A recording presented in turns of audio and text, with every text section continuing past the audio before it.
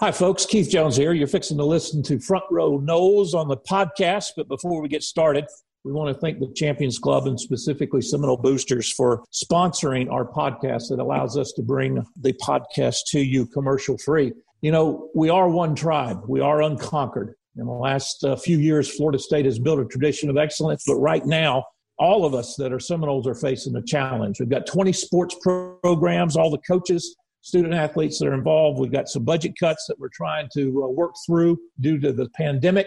And right now we need you in order to provide all of our teams and student athletes with the best possible opportunity for success. We need your help. We need you to join Seminole Boosters. We need to renew your membership. We need you to increase your contribution. We need you to consider making a gift.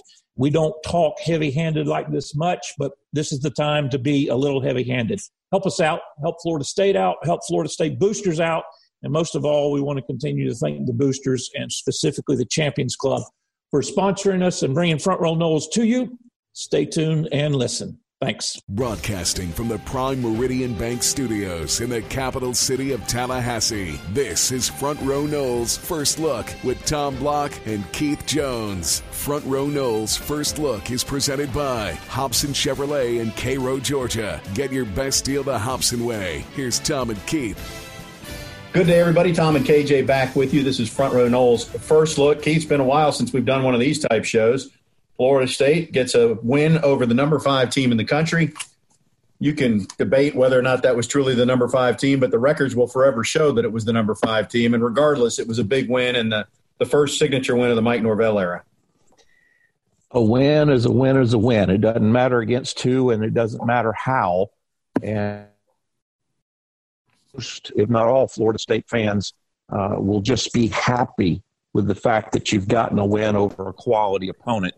Wasn't so sure they were going to hold on there at the end, but they did finish it out. And as you say, a big win for the program and a signature win for Coach Norvell.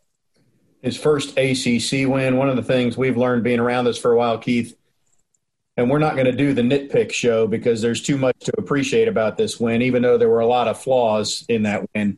You never apologize for a win. So what if North Carolina dropped a couple passes they perhaps should have caught at the end of the game? You don't apologize for it. You walk away and you enjoy the win and you build from there. Or bring up to your partner that it wasn't 2, it was 3 drop passes. But nevertheless, the point holds true. A win is a win is a win. Well, let's look back at the first half. I mean, I do think, and we'll get into this, I do think that Florida State was literally this close. That first drive of the third quarter, if they get a touchdown when it's 1st and goal to 3, they were that close to North Carolina's waving the flag, and it's going to be name your score time. Because I think if you get to 38-7, I mean, Carolina may put up some numbers because Howell's a good quarterback and it's a good offense, but that game's never in doubt. Agreed. And I thought mainly that was the most disappointing thing because when you get up big on an opponent, and you've won the toss, you've deferred, you've scored, 31 points in the first half, and you get that opening drive.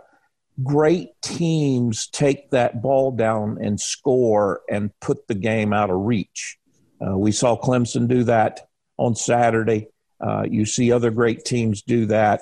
Alabama had to wait until the second half to put up 21 straight points on Georgia. But the great teams do that. Now, by no stretch of the imagination should anyone think I'm suggesting that Florida State is a great team. But it does illustrate and put on tape that you can go back and reference that the progress that Coach Norvell's talking about, there are still a lot of things to clean up. But I agree with you. You score on that first drive of quarter 3, and you probably put that game away. There's a lot to reflect back on, and we will do that. You know the drill. We'll hear from Coach Norvell momentarily. Have to really be pleased with the coaching staff's creativity on offense. I mean, they are getting as much mileage as they can out of Jordan Travis, and to win that without Tamari and Terry, we'll touch on that.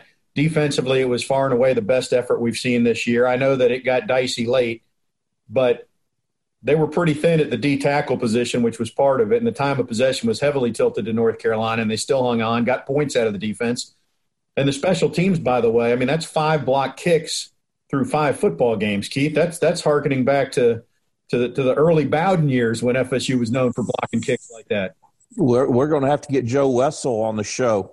For those that have been around long enough to know that Wessel blocked, I think, 7 kicks in one season for Florida State in the early 80s. But, yeah, you're right. And as Coach Norvell's talked about, it takes all 3 phases. And this time, in this particular game, you could make the big argument that that punt block got things going for Florida State. And, of course, Travis did a great job on the first play afterwards to get in the end zone. Mike Norvell, his first ACC win. He also got to do the honors. Coach Storms, the strength coach, handed him the hammer to break the rock. So well-deserved for Mike Norvell, a good game plan. And despite the less than perfect finish, Florida State still gets the victory. Let's let him describe the win, and we'll listen in, and then we'll come back with some more. Here's Coach Norvell after his first ACC win.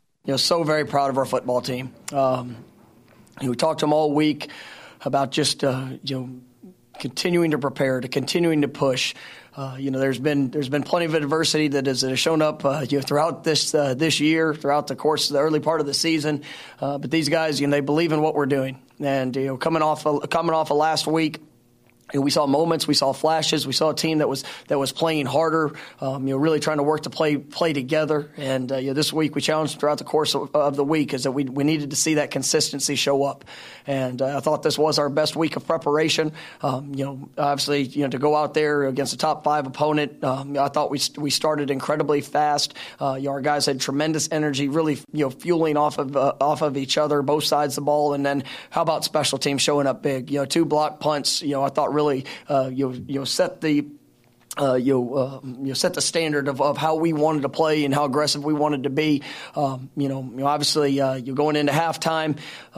Just continue to talk to the guys. We knew a run was coming. That was good. That was something that when you're playing a good team, I mean they're going to make plays, and we just wanted to make sure that we stay focused on the one play that was in front of us. We still have a long way to go. Still have a lot of mistakes that showed up. Some things that we got to show poise and control in every situation. I thought we had some foolish things there in the second half that we're going to get cleaned up. But it went down to the last play, and our guys were giving everything that they have. And I'm so honored to have the opportunity to coach this group and to see the response that they have, because it's been challenging. It's been challenging in every aspect, and they just continue to respond, and really proud of those guys, and to see that reaction and to see them in the locker room, the celebrations. That was pretty special. And so with that, I'll go ahead and take questions. Has there been any time, after the Miami loss, that you wondered whether or not these guys would totally buy in? Or have you noticed from the beginning? I mean, the best way you can see buy-in is by response, and we push our guys in practice. We push them in meetings. From in everything that we do, we want them to be the best version of themselves. And we're still growing. We're still learning. We're still adapting to the expectations and the standard of what we're going to require in all aspects. And that's where I know they're buying in, because I see their response. So obviously we're not perfect. We still make mistakes. We're a work in progress. But when you get a chance to see growth, when you see improvement, when you see investment, this isn't for everybody. We've had some guys that have chose other things, but the guys that are here are continuing to work, and they're continuing to try to be the best version of themselves in all aspects of their lives, and that's what tonight's about. And that is truly what you do it for, and to see the joy that was on their face, and just knowing how hard that they have been pushing to be able to get that opportunity, it was pretty special. Hey Mike, with that in mind, can you walk us through when the game ends, like walking onto the field, having the Powerade back, getting guys come out hugging, and then going into the locker room too? Just what that's like for you as a coach to see that all kind of unfold in that moment?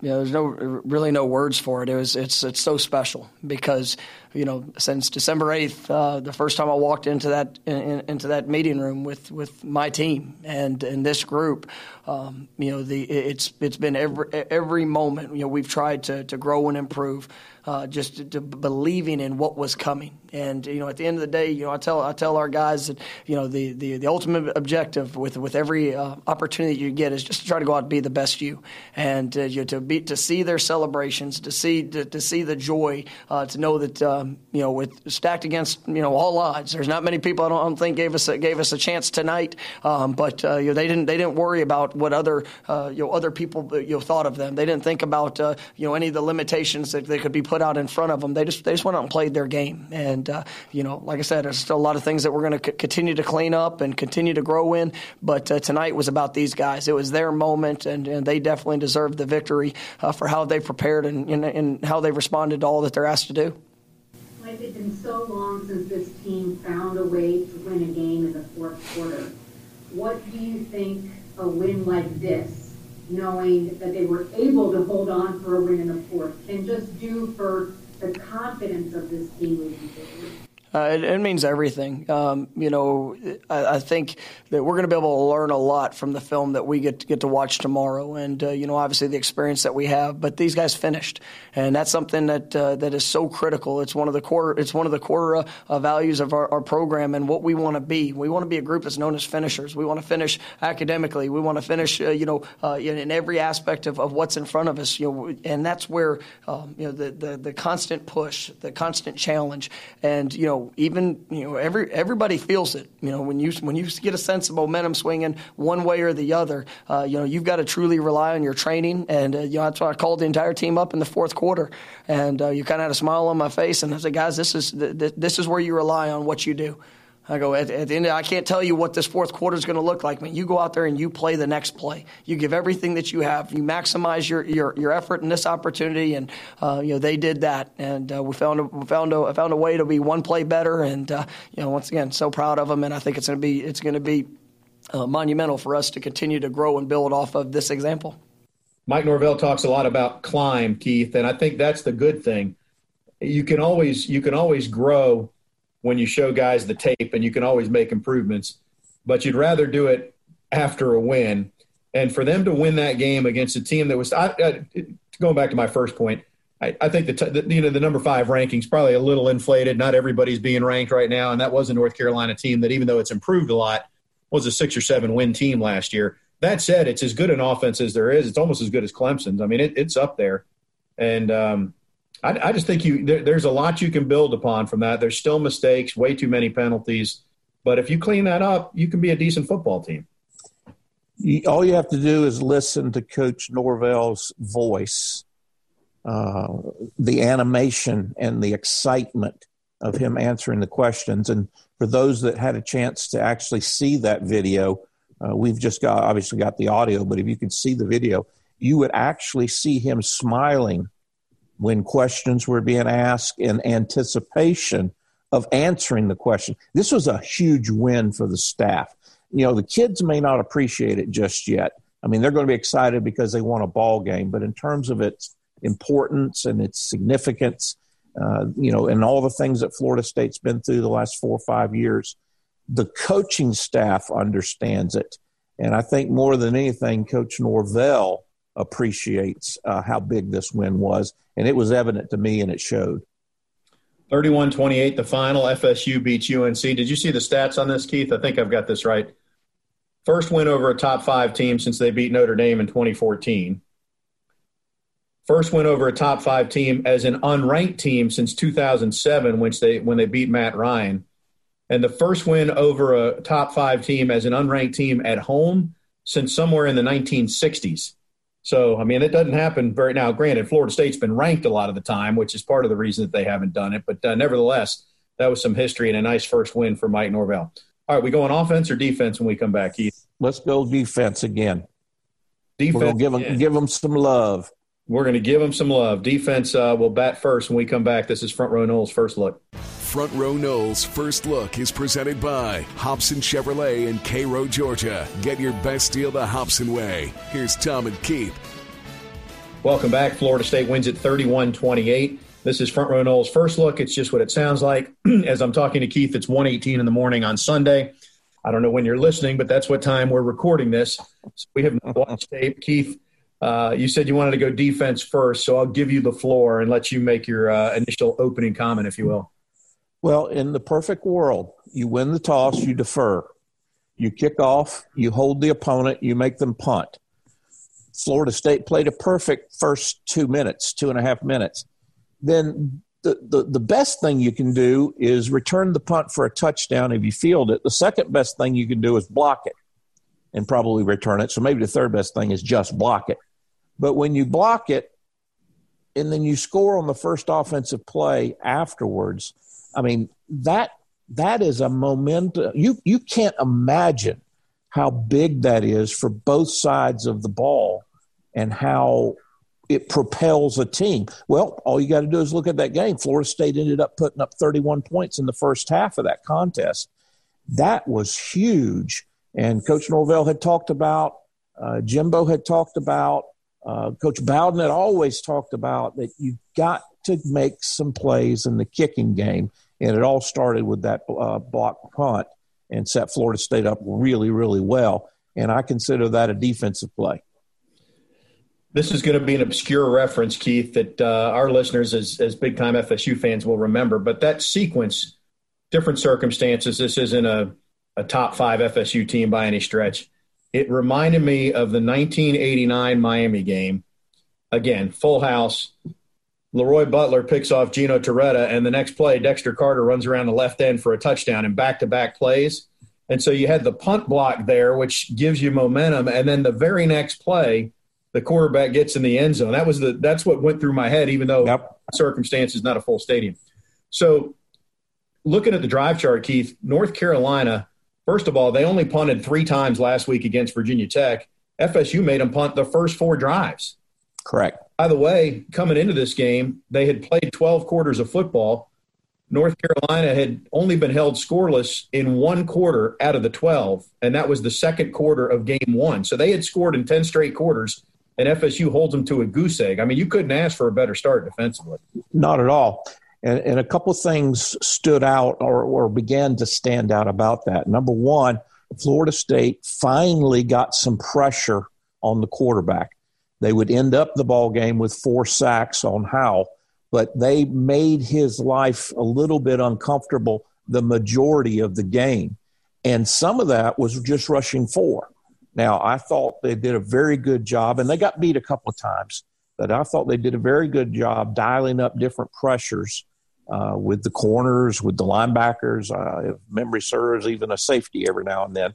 And they, as I mentioned, they did get burned a couple of times on it, but this was as good a game as we've seen so far with Florida State pressuring the quarterback and making him get off of his mark and or make bad decisions. Now, the bad decisions that someone like a Sam Howell makes doesn't get him in much trouble.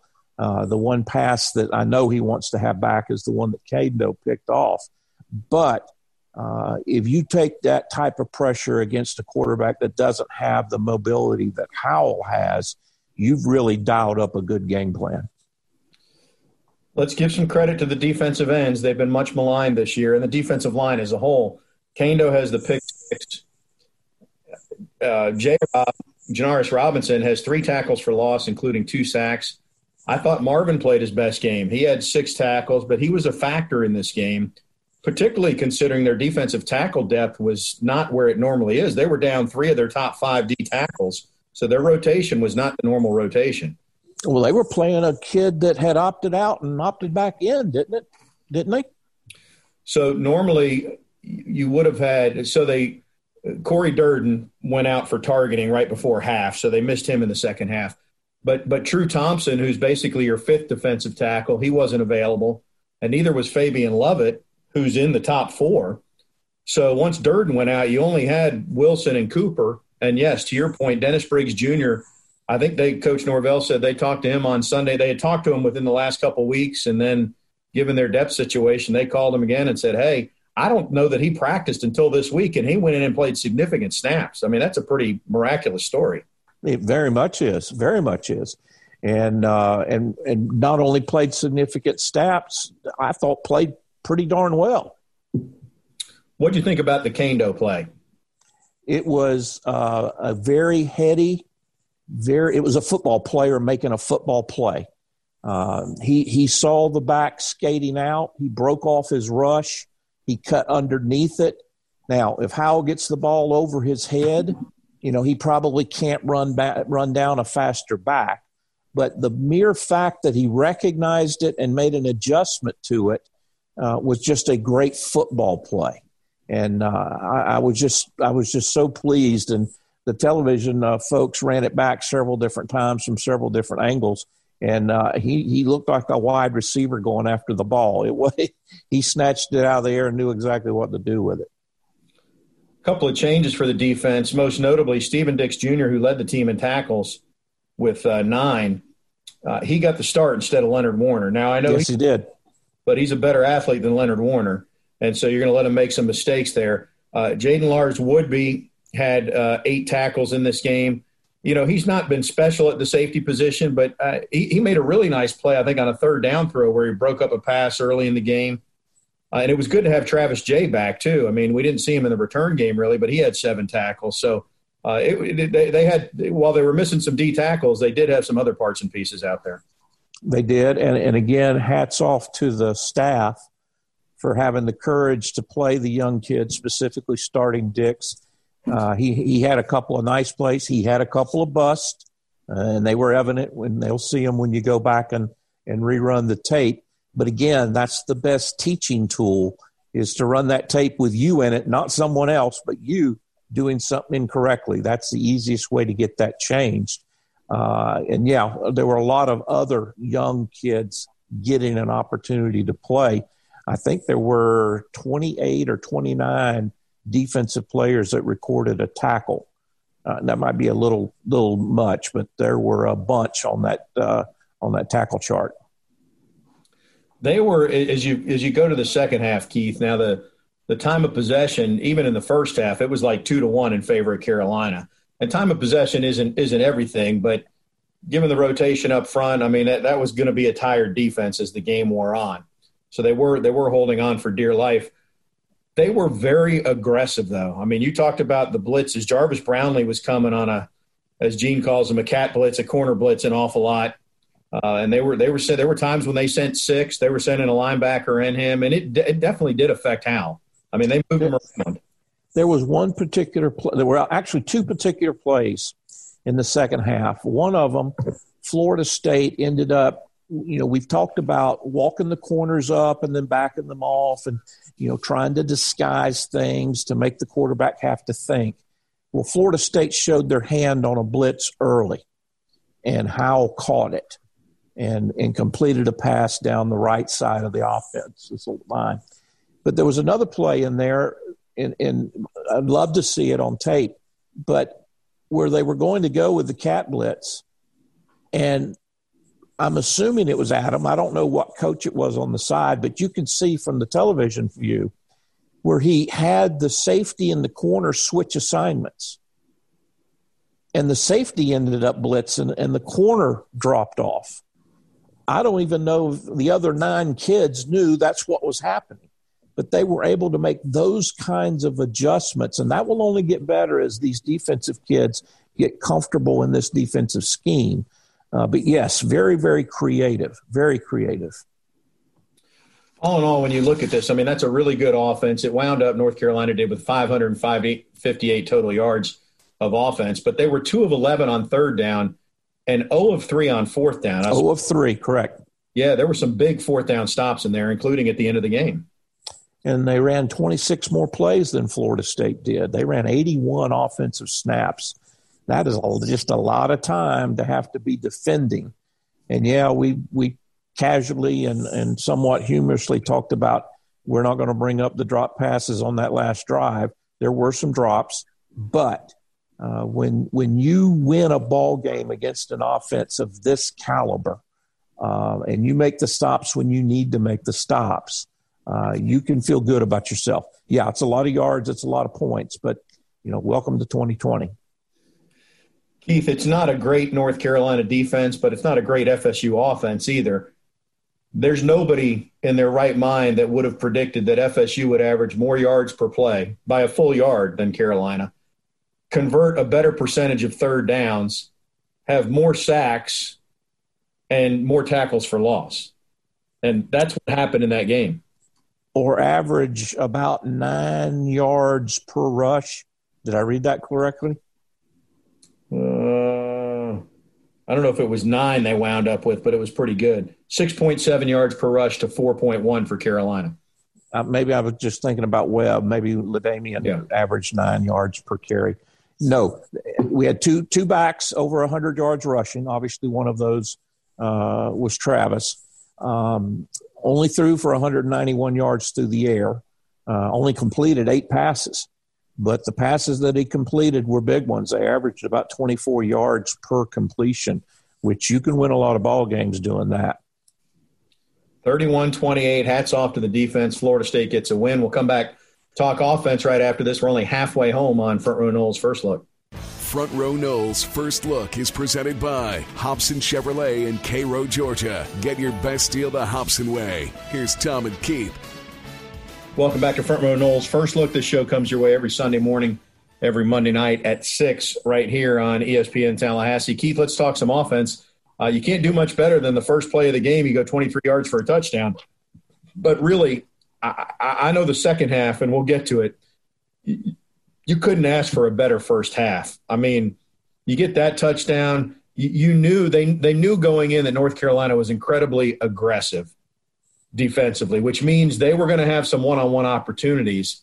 And for them to connect on a few of them without Tamari and Terry, I mean, for all games to Tamari and Terry to go out, this was the one where he was going to have a lot of one-on-one opportunities.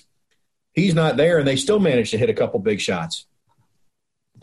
Two things stood out to me. Number one, a handful of passes Jordan was able to complete in the pocket.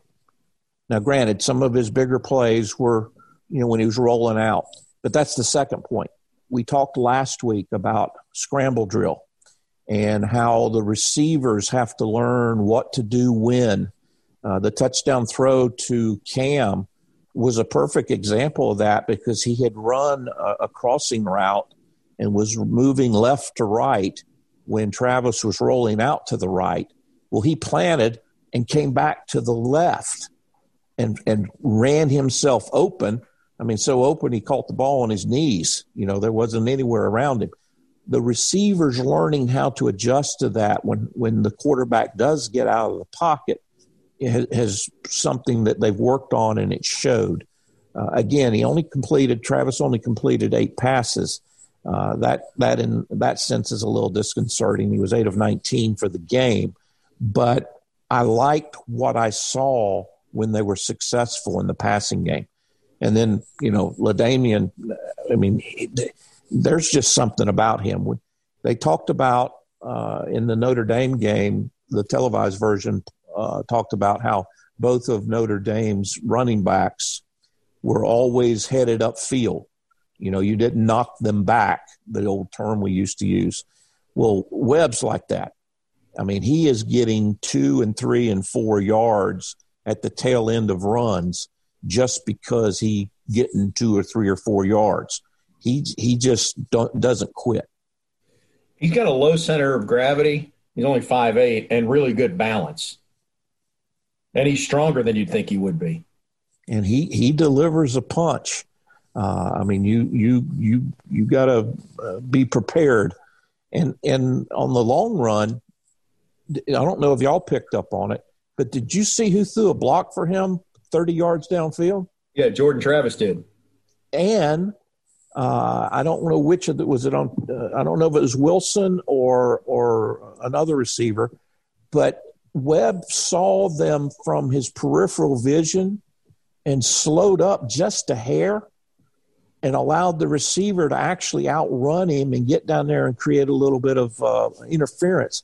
We talked about Kando's play and how that was a football play, just an instinctive play. That was a very instinctive run by Webb. Now, he didn't score. He'd love to. But just the way he set that up, the cuts that he made, and the help that he got downfield, that was very encouraging in my view. I'm going to look back at the notes that I take during the game here. So the first drive, Jordan Travis scores on the first play of the game offensively for FSU. The second drive, they had a 2nd and 4, and Ontario Wilson dropped the ball, so they ended up punting there. Third drive, if you recall, it was an incomplete. Looked like Jordan threw a slant, and Warren Thompson ran a hook or something. It was the wrong pattern, and Thompson was the guilty party there, so FSU punted. The fourth drive, okay, here's what I wanted to get to, Keith. Fourth drive, they're on their goal line. Out of nowhere, let's go ahead and throw a pass from the shadows of our goal line to a walk-on tight end that nobody's heard of for 36 yards. I mean, that was pretty impressive. I mean, it was well designed. I mean, they sold it as a quarterback sweep almost, and then it turns into a pop pass. Yep. And no one with a bigger smile on his face than that walk-on and his teammates when he got over to the sideline. Very, very well-designed play. That's Preston Daniel. So that was something, and let me continue to look. So that was the same drive where they hit the 62. Well, it turned into a 58-yard catch for Ontario Wilson since he stepped out, which that was pretty big because they ended up settling for a field goal there. They didn't score from 1st and goal at the 4. One of the things, there was a penalty there. You know, I hate to go to the penalties, but Florida State shot itself in the foot an awful lot in this football game. Offensively, there were several times, including that first drive of the third quarter, Keith.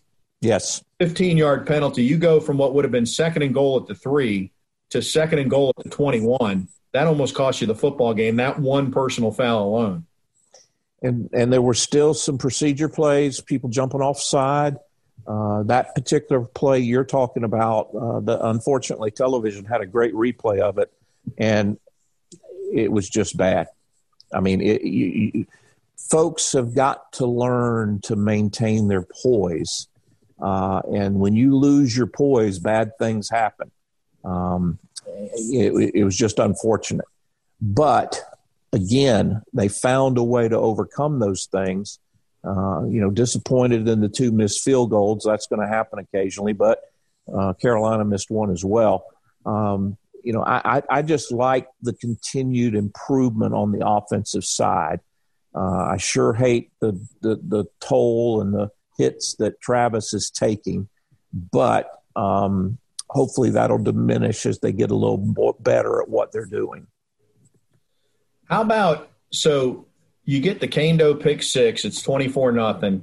Carolina scores with about a minute left in the half. And Florida State proceeds to go 75 yards in 45 seconds to get that touchdown right back. I want to ask you game strategy. So there was a penalty on Florida State. I guess that's the play where Robert Cooper hit the kicker, and a 15-yard penalty gets assessed. So the North Carolina kicks off from midfield. Right. But they just kick it into the end zone for a touchback. I mean, if ever you were going to squib kick or do something, it seems like you'd do it there. No, they just gave the ball to FSU at the 25. And 75 yards in less than a minute in that situation, that was pretty big time for FSU. And that's culminated with the touchdown to Cam McDonald.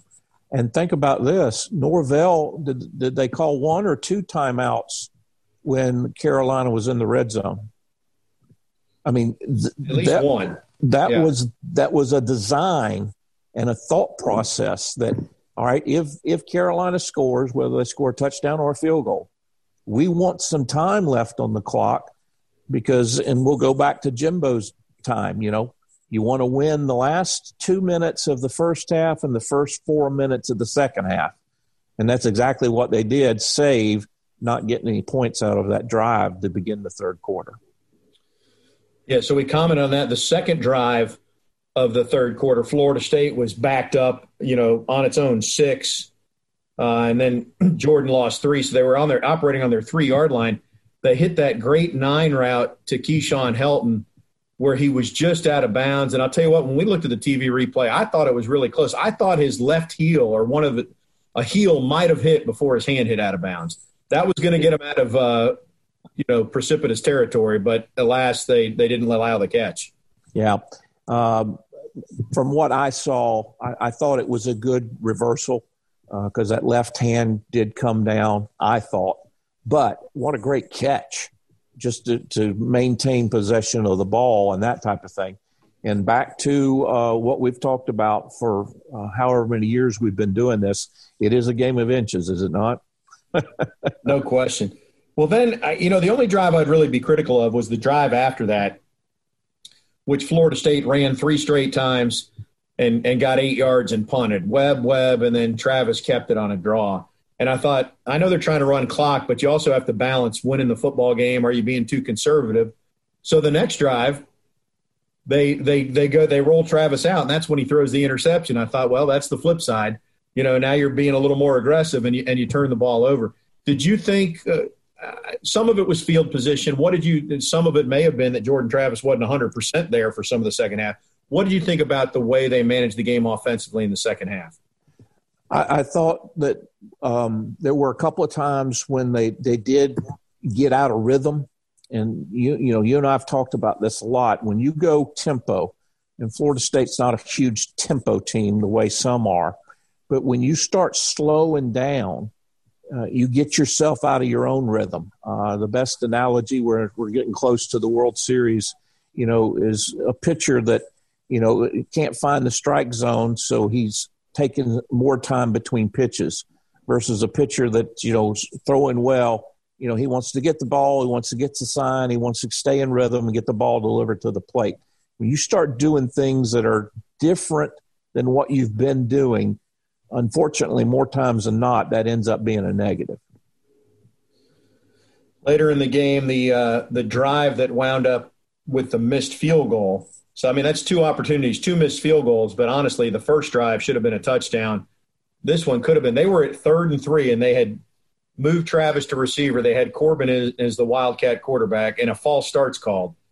And I think the false start was on the left side of the line, and Corbin was running to the right, and he was going to get the first down. Yes. Now it goes to 3rd and 8, and they run the same play. They have to settle for the field goal. I think if it's 4th and 2 or 3, I don't think Norvell's trying that field goal right there. And it was a 10-point game.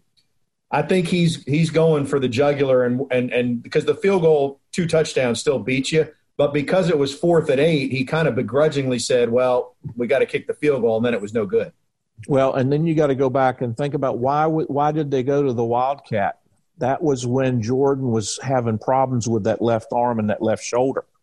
And Norvell intimated, he didn't directly answer that question post-game, but he intimated that they were having to do some things to try to protect him a little bit. And I'm pretty sure Corbin is not who they want in there running the Wildcat. That's more of a Webb type of situation. But Kenny felt like he had to protect him a little bit. Although Corbin's run it earlier this year, Corbin he started the year as the starting tailback, and he's not that now as Webb has moved up. But Corbin doesn't have a lot of make you miss, but he's gotten the tough yards, so they've used him in that role. Anyway, bottom line, Florida State gets the win. We'll take it, right? Yes. Number 5 team in the country. And the moment you've all been waiting for, you'll have to go to listen through the break. But Keith's going to let us know who had the Prime Meridian Bank performance of the game when we come back. Am I right? You are right. I'm on the edge of my seat, KJ. Front Row Knowles continues after this. Front Row Knowles First Look is presented by Hobson Chevrolet in Cairo, Georgia. Get your best deal the Hobson way. Here's Tom and Keith. Back on Front Row Knowles First Look, Tom Block, Keith Jones with you. All right, KJ, spill the beans because you and I didn't talk about this. Who is the performer of the game? Well, the Prime Meridian performer of the game, I'm going to go with Josh Kendo. I was so pleased both in terms of his football play as well as a kid that's come off the injury from last year. I thought he had a tremendous ball game. He capped off the performance of the game with that interception, that pick 6, just a great play. And, of course, the performance of the game is brought to you by Prime Meridian Bank, 2 locations in Tallahassee, Timberlane, and Capital Circle Northeast. They've got locations in Crawfordville and Lakeland. Business loans, personal checking, business checking, home equity lines, they got it all. You can reach them at 907-2300 or check them out on the web at trymybank.com. Prime Meridian Bank, member FDIC, equal opportunity lender. I talked to Josh Kando post-game and asked him when was the last time he scored a touchdown, and he said 10th grade. Wow. I found a little shocking because I figured he was probably a two-way guy at that height that was making a living as a tight end catching some, but apparently not. So 10th grade, and man, that was the biggest jaw-dropping moment of the night, I think. 17-0 was one thing. You're waiting for North Carolina to come back, and then that happens, and you get it to 24-zip. And, I mean, it was loud at Doak Campbell, and credit to the fans who were there. But it was one of those jaw-dropping. Did that really is it really 24-0? I mean, it was shocking. I think many of us were the proverbial pinching ourselves. Are we really seeing what we're seeing? Because this is the type of performance explosiveness that we've all gotten used to, that, has been happening at Doak Campbell Stadium for 40-something years now since Coach Bowden's arrival. And to be fair, happened during the Peterson era back in the late 60s. They would jump out on teams real quickly with their throwing the ball down the field. But there was also, and I'm sure this occurred to the staff and the players as well, there was also that, what if?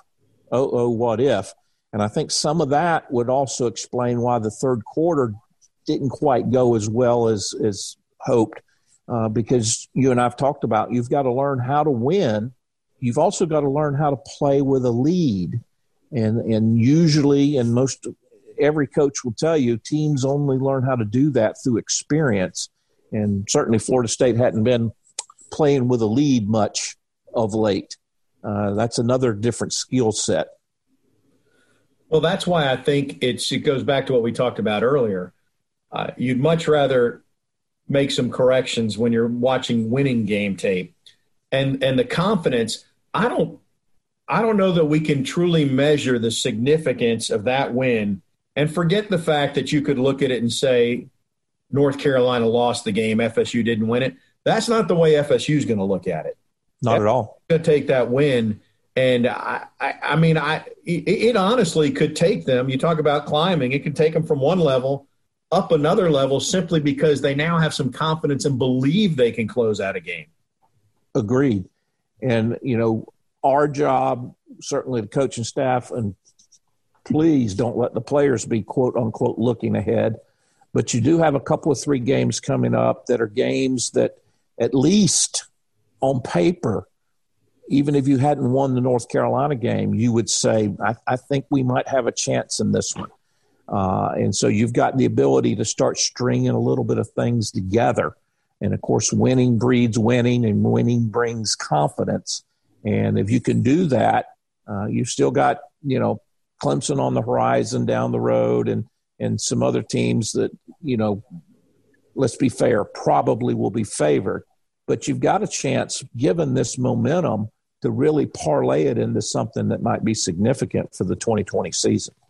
Hey, the way this year started, Keith, if you can get a win against Louisville next week and get to 3-3 and then have your bye week, I don't think you can argue much, especially and regardless of whether that happens or not, you can't have watched FSU football play from whenever we started the season, September 12th to now, and not see that they have improved. I mean, there has been improvement on this football team. And there's been consistent improvement. They've gotten better every week. And the offense has gotten better every week. And the defense has gotten better every week. And the kicking game's gotten better every week. Save for the field goal kicking. We may have a new next week. Well, okay, I'll grant you that one. But I thought, Alex did a good job punting. He averaged 42 a kick, and there were no returns. So we'll just hope, Ryan finds himself, as they say. Let's give some credit to John Papuchis, Coach JP. He's coached a lot of different places like most coaches, but he was at North Carolina for a little bit too, and he found a little something. Apparently he told the TV crew in their meeting, the TV crew, the TV announcers always meet with the coach and the coordinators. He said he was confident or he thought they could get a punt block, and lo and behold, they got 2. So they saw something and they capitalized. If you go back and look at the tape, it was a designed, well thought out I mean, they almost you could say they baited North Carolina, because it's very hard to punt block when you have those 3 personal protectors back there. But the way it was drawn up, they actually drew those personal protectors away just a little bit and then came from the backside. So that was a very interesting and well-conceived attack. So next up is Louisville. It'll be a 12 noon game. I don't know how many fans are going to Louisville games, but I know it's not going to be a full house. And candidly, Florida State has beaten Louisville the last couple of years. I will say that before the North Carolina game kicked, when I saw that Louisville played a 1-score game at Notre Dame and held only 12 points, I thought, maybe I shouldn't be too excited about how we played at Notre Dame last week. But you really can't carry it over, I guess, one week to the next. Every game's different.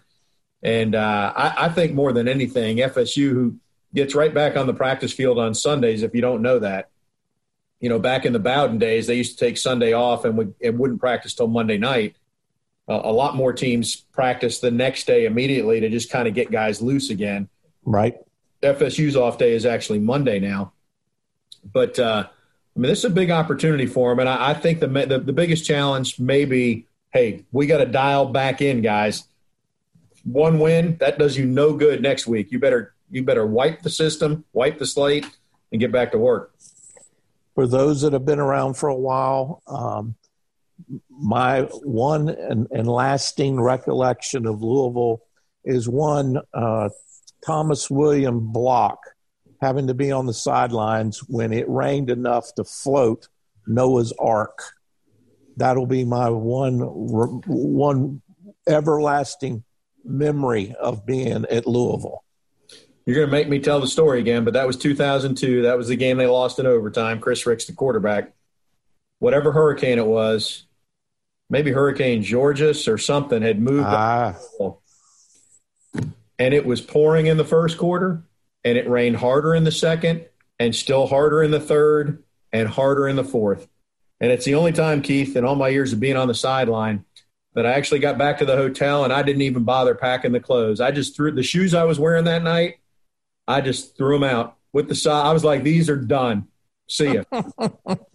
Which was appropriate for that night. And we can't end the show on that moment because that was not a memorable night, Keith. So let's go back to this one. I'm happy for Mike Norvell and the staff. They've been through a lot. I mean, honestly, he's only 5 games into his FSU coaching career, and it feels like about 4 years with all the things that have transpired since he became head coach. And yet here we are. We're not even technically halfway through the season. There's still 6 games left. So, it's a big win for him. Very big win, and I think it will get some people's attention. I think it will get some coaching staff's attention, i.e. Florida State's future opponents, because they'll start seeing some of the things that this staff is doing from a creative standpoint that are very impressive. And if they can continue the execution of that and continue to expand that playbook a little bit, this could end up being a very dynamic Florida State team on both sides of the ball. So FSU gets a win over a top 5 team, Keith. I think we've done all we can do for right now. Well, we did our part. We got them the win. We'll take full credit for it, and it's everybody else's fault when we lose. Exactly right.